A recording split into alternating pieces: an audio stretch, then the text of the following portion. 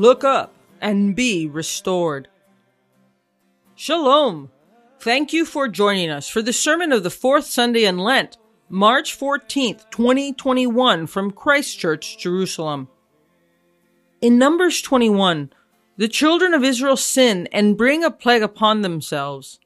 God, in His mercy, allows them to restore their relationship with Him through a strange device, a bronze serpent on a pole.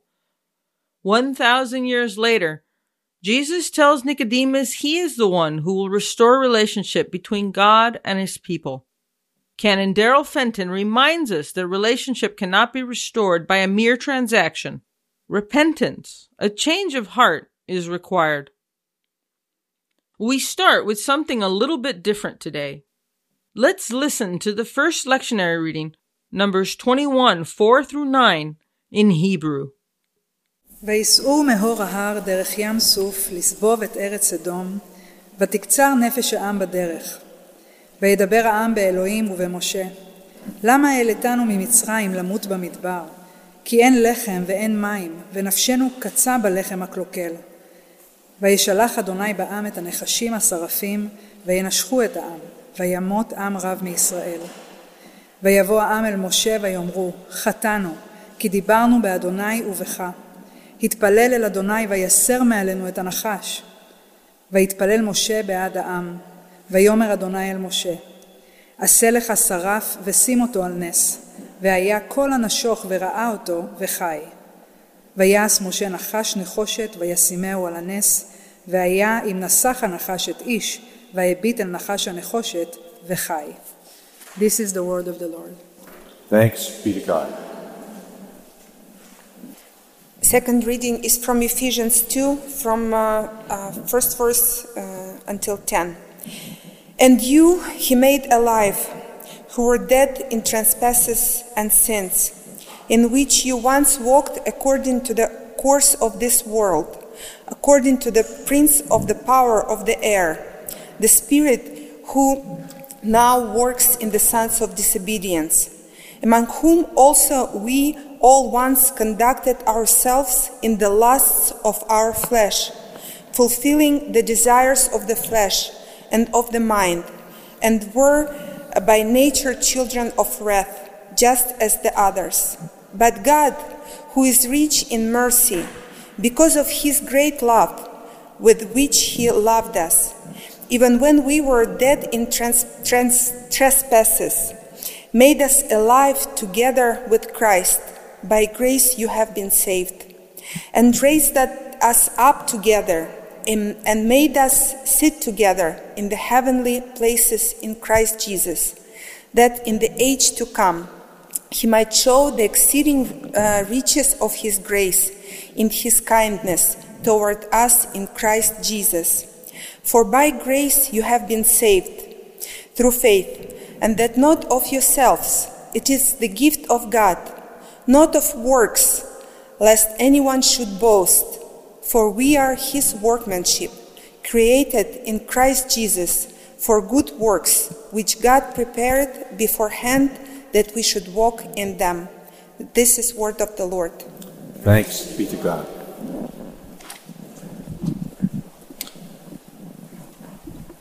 As is our custom, in honor of the words of Jesus Himself, please stand with me for the reading of the Gospel.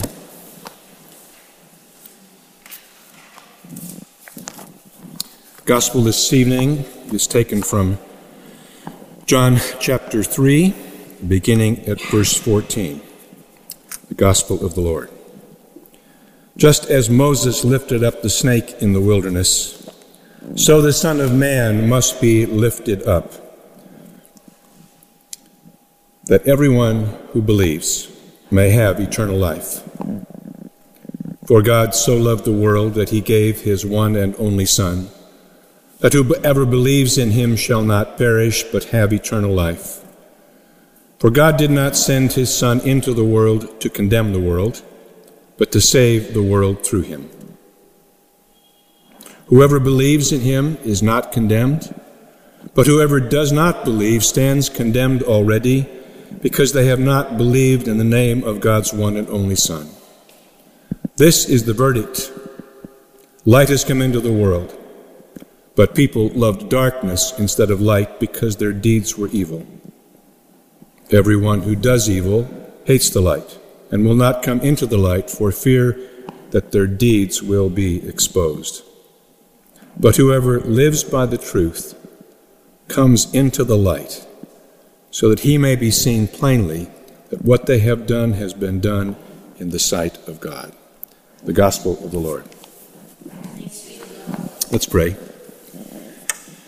Father in heaven, we stand before you tonight and ask for that special gift that Jesus promised the Holy Spirit would send, the gift of illuminating your word so we understand it clearly, but also for ourselves. And that understanding, by the grace you give us through that same Spirit, we are able to acknowledge its truth and obey, such that our wills are conformed by the power of your Spirit within us. This is our request tonight, we pray. Pour your Spirit out upon us. Amen. You may be seated. You know, sometimes preaching is easier than others. And when I realized that these were the texts I was preaching, I thought, well, gosh, those are familiar. This will be easy. I've been reading a 16th century, 17th century Puritan divine named Richard Baxter. And one of the things he says is that whenever the preacher comes to preach, he often finds he's preaching to himself. And these very familiar texts, if you grew up in the church or have been in the church a while, you know them all already. Some parts of them you probably know by heart. And as the last 2 weeks went by, the last fortnight, if you're English, I discovered that there was a deep sadness within me about where we now stand in relation to our Lord as the people of God, particularly in the Western world. And so I want you to look at these texts with me, I don't know so much as in a different light, as carefully, so that we discover together, I hope, what the Lord has in mind for us in these dark, dark days. I have said on more than one occasion, though probably not here in Jerusalem, a few years ago I was up on one of those nights that was governed by insomnia, not knowing what to do, and you know those days when you really want to go back to sleep and you can't, and it makes you sort of anxious. So I made a cup of chamomile tea and sat on the fireplace hearth and turned on television at 2 o'clock in the morning. And of all things to come up was the biography of Billy Graham. It was English produced. It was really quite good, and I, being as old as you can see I am, most of you in this room probably know who Billy Graham was, probably the premier preacher and evangelist of the 20th century. And I was a young man in the era when he was preaching his best sermons. It came to faith in the time of his ministry. And as I watched with quite a bit of interest, I realized that there were tears running down my face. And I was puzzled because I thought I was reminiscing and enjoying and reveling in all those thousands of people that the film showed coming to know the Lord. So I turned it off because I suddenly was troubled, and I realized that in those years, those 40, 50 years, when thousands of people were coming to faith, while some had gone home, many were still alive. And I was wondering, given what I've known these last 30 years, why were there not thousands and thousands more?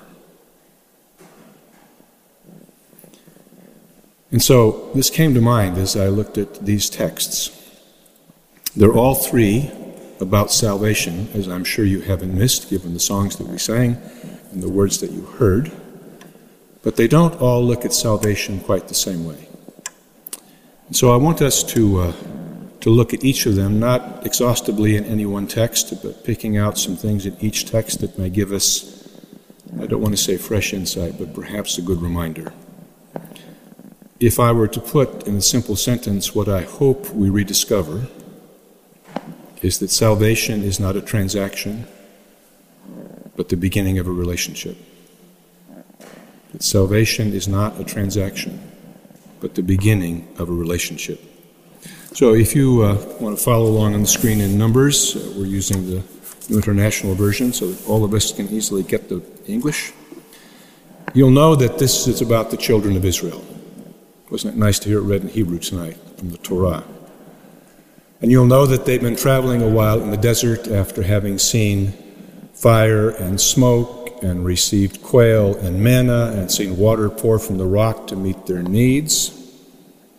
Remember, these were the people of God. They weren't the pagans who surrounded them.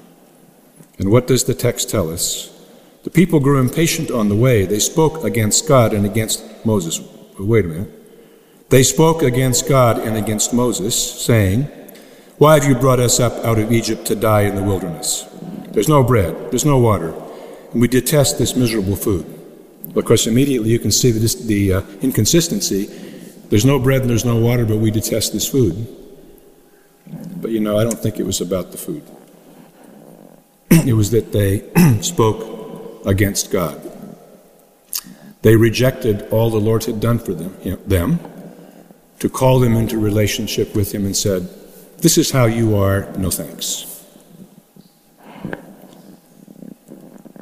Remember, these are people who don't have a hope of eternal salvation. This is a temporal time before we think almost anybody believed in eternal life. But they were looking for more than they received, and looking the wrong way and in the wrong place by turning away from the Lord's relationship with them. So what does the Lord do, says the writer of the text? He sent snakes among them. Now, I've lived much of my life, as it were, in the world, in secular jobs, before I became a pastor. And I know that when people read something like, "The Lord sent snakes among them," they think wrathful, punishing God. And it's easy to draw that conclusion if you don't know the Lord. You could put it another way that was easier to hear, that said, "God, no thanks." So God said, "Okay, you're in the wilderness, there's all sorts of stuff out here, I'll just take the protection away and we'll see what happens." And there'll be people who will say, "That's not what I hear Jesus saying." We'll talk about what Jesus said in a minute. But what I find so fascinating is that when it happened to the people and the venomous snakes came and bit them and some died, instantly they turned to Moses and said, "We've offended God, do something, help us." And immediately the Lord responded, and He sent a rescue. A rescue we don't quite understand. A bronze serpent stood up in the wilderness that they all knelt before and looked at, and they got well. Of course, later Jesus knew exactly why it was there. We'll come to that in a moment. What I find really fascinating is that if you look at commentaries, Jewish commentary from the first century, the interpretation of this text sounds pretty sound to me. The Mishnah, most of you know about the Mishnah. It was the oral Torah, it's called sometimes, the commentary memorized by all rabbis.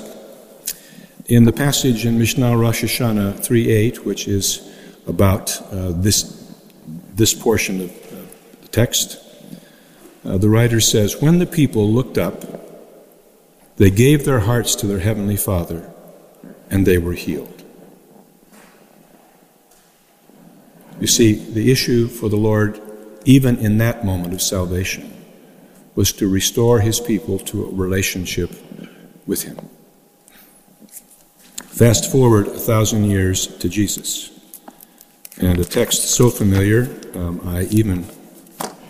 you've heard a lot of preachers better than me who preached it, but I want to point out a couple things that could be helpful to us, I believe. The first is, in the course of His conversation with Nicodemus, Jesus takes this episode from Numbers and says, Just as Moses lifted up the snake in the wilderness, so the Son of Man must be lifted up, that everyone who believes may have eternal life in him.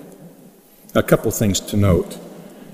His reference to himself as the Son of Man, most of us know that comes from Daniel 7, a text that clearly speaks to the Messiah. Especially in this period, everyone, when they heard the phrase Son of Man, well, maybe not everyone, but almost everyone who was Jewish, understood that was a reference to the Messiah they hoped were coming to redeem them from the oppressors who held them down, the Romans. But Jesus takes what the Lord did in Numbers, moves it forward a millennia, and says, in effect, this is a plan my Father put in place, that like that serpent, I, the Son of Man, will be upheld in order that for the same purpose relationship might be restored with my people. Interestingly, Jesus wasn't introducing the idea of eternal life, if we thought that. Who was he talking to? He was talking to Nicodemus, right? What was Nicodemus? A Pharisee. Yes, a member of the Sanhedrin and a leader in the country. But as a Pharisee, we know that he believed in what? Eternal life. However, Jesus had a few things to say to him about what was wrong with what he thought brought about eternal life. That's why he says, Teacher of Israel, you don't know these things? In another passage. He says in that it is said what he meant in John, for God so loved the world that he gave his one and only Son, that Son of Man, that whoever believes in him shall not perish but have eternal life. Now we hear that, and because of perhaps a few decades of not quite good teaching, we think of it transactionally. Like, we do this, and God does that. But for those Israelites, what they knew was to restore the relationship, repentance was required. Any married person knows that too. When the relationship is damaged or broken, usually somebody, or maybe two people, need to repent. And so it was implicit in what is said here, that eternal life, restoration of relationship, came with repentance. For God did not send his Son into the world to condemn it, but to save it. And how is it saved? It's saved when reconciliation occurs between Jesus and the Father. As the Apostle Paul tells us in 1 Corinthians 5, Jesus was sent into the world in order that we might be reconciled with the Father. And that's what Jesus was telling Nicodemus. It's not how well you keep Torah, and certainly it's not how well you keep Mishnah. My teaching on earth here has been all about how your heart relates to the Father's heart, and then the things you do that demonstrate you're in relationship with him. So when Jesus later talks about the light, coming into the light is coming into relationship with the Lord, or choosing to remain in darkness, and like that momentary complaint of the Israelites, using a complaint about food to reject the Lord of glory in a relationship with him. I find it interesting that when people say things like, that doesn't sound like the Jesus of the Bible, not the Jesus I know, they always leave out these verses like this one, but whoever does not believe stands condemned already. We have this terrible, terrible, terrible, terrible time acknowledging that the person on the inside doesn't look like the person we project on the outside, unless we're so fortunate that the person on the outside is weak enough and fails enough that they know they need a relationship with the Lord just to survive. We could go on about this passage, but I really want to move on to Ephesians, because it's there, I think, that we find what we most need to know about ourselves. Because you see, while this text is usually used for the purpose of sharing the gospel with those who don't know him, and it certainly can be used rightly for that, The reason I was weeping that evening was because I looked around and saw all those who were still perishing, and the church so caught up in its own life, its own work, and its own comforts, that it seemed to have lost its heart for those who were perishing, and its heart for holding up the name of the Lord, by which those relationships, if they were made between those who were perishing and the Lord, would glorify His name as well.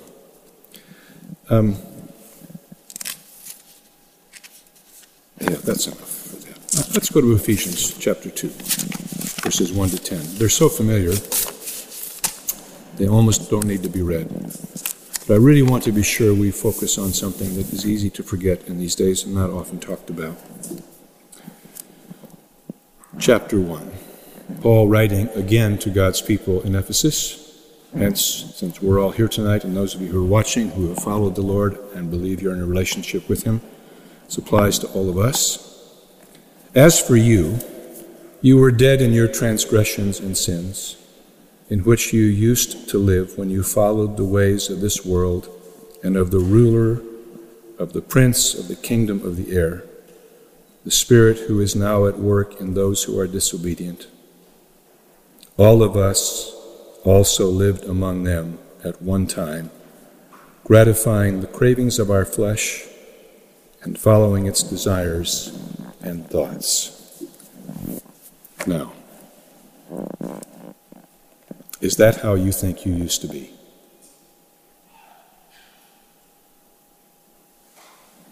You know, we're quite far away from the view of this earth held by the Apostle Paul and all the apostles. We're decades away from when preachers brought up this awkward point. But the prince of the power of the air controls those who have not been released from his power through a relationship with God through Jesus. And that as long as they are under his sway, it's beyond the judgment of any of us to be upset with them or to be angry with them, however difficult that is. It's for us to remember that they are held captive, whether they understand it or not. And if possible, if we walked with the Lord for any amount of time, we should throw back our hearts and minds to those days before we knew Him and were ourselves caught up in that power. Now my fear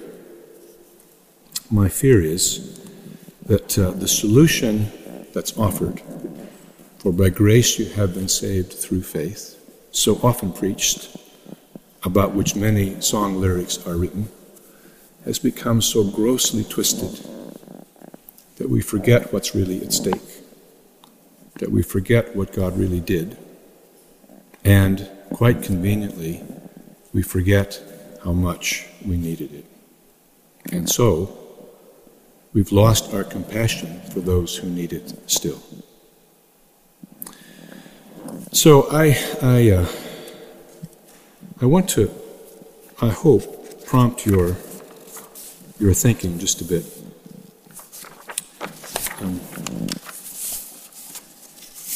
How do we respond to this? Well, you know, we can all identify with the few people around us, if we still associate with any of them, which often as believers we don't. Those who are caught up in those sins that are so obvious, who are so obviously out of fellowship with the Lord. You know, the world, the flesh, and the devil. You know, money, sex, and power. And when those people come to faith, it's a glorious redemption. And we all know stories about it. And most of us haven't seen it for a very long time. In fact, wouldn't be much chance we could, because we don't spend much time with people who don't know the Lord in most cases. But you know, that's not even the hardest part. The hardest part is that we have stepped into the kingdom, but only halfway. As long as we think we're covered by grace, sort of like those Israelites who thought they were covered because the temple was in the city, God would never do anything or say anything to them. We think that we're covered, and you know, God cuts us a little slack. And so Day after day, time after time, we think we're walking with the Lord, we come to church, we know how to behave. And some of those things that remained within us, because we looked at grace as a transaction, we don't realize what those Puritans realized, that the graces must continue with us through all of our life.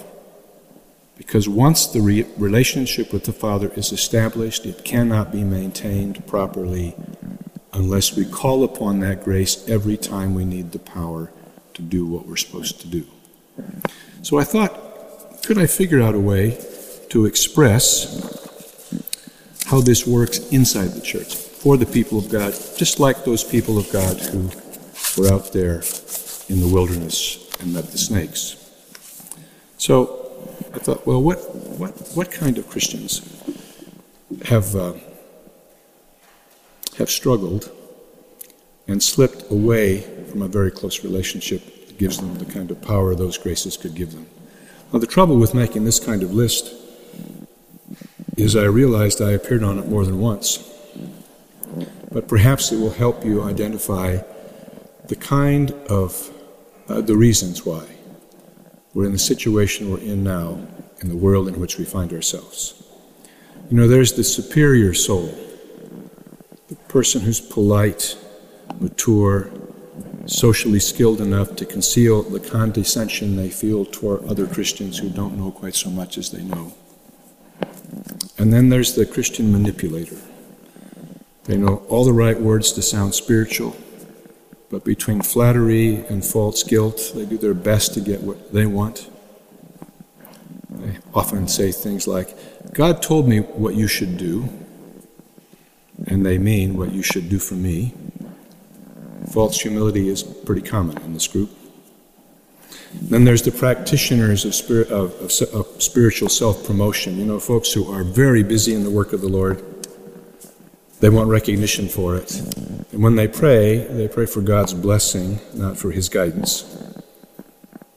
They have a theme song, I'll do it my way, not I surrender all. There's the fault finders. They sweetly but persistently criticize the views and behavior of other disciples, all the while being viewed by those disciples as having probably the same issues themselves. As the psychologists say, we see the weaknesses of others that we have most prominently in ourselves. And then there's the I don't want to grow up disciples, believers really. You know, they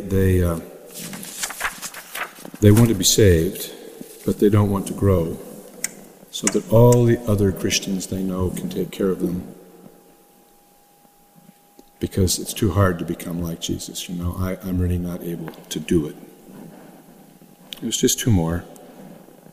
The insurance policy believers who want eternal life, but for the life of me, without being in a full relationship that's transformative, I don't know why they'd want this life to go on forever, do you? Because that's what it seems like they like.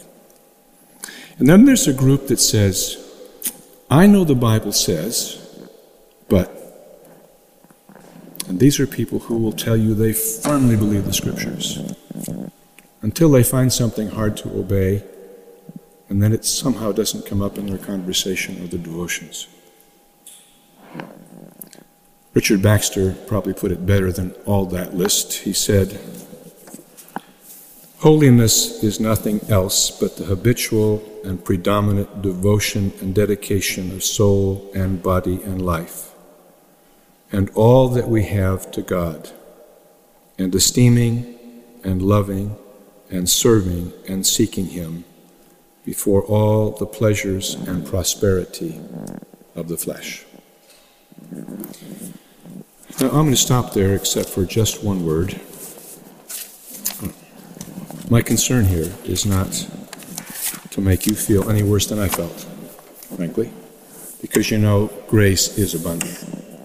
In fact, in the first chapter of Ephesians, Paul talks about how the Lord wants to lavish His grace upon us. There's a great gift of joy and goodness. You know, we should be the people who, in relationship with the Lord, feel that grace every day, and the forgiveness whenever we come to Him and need it, and thereby are those who bring joy and peace to all those enthralled in darkness. Thank you for listening. If you've been blessed by this teaching, let us know by leaving a comment on our Facebook page, on SoundCloud, or by leaving a review in Apple Podcasts. You can offer practical support by giving a donation at christchurchjerusalem.org. Thank you, and blessings from the City of the King.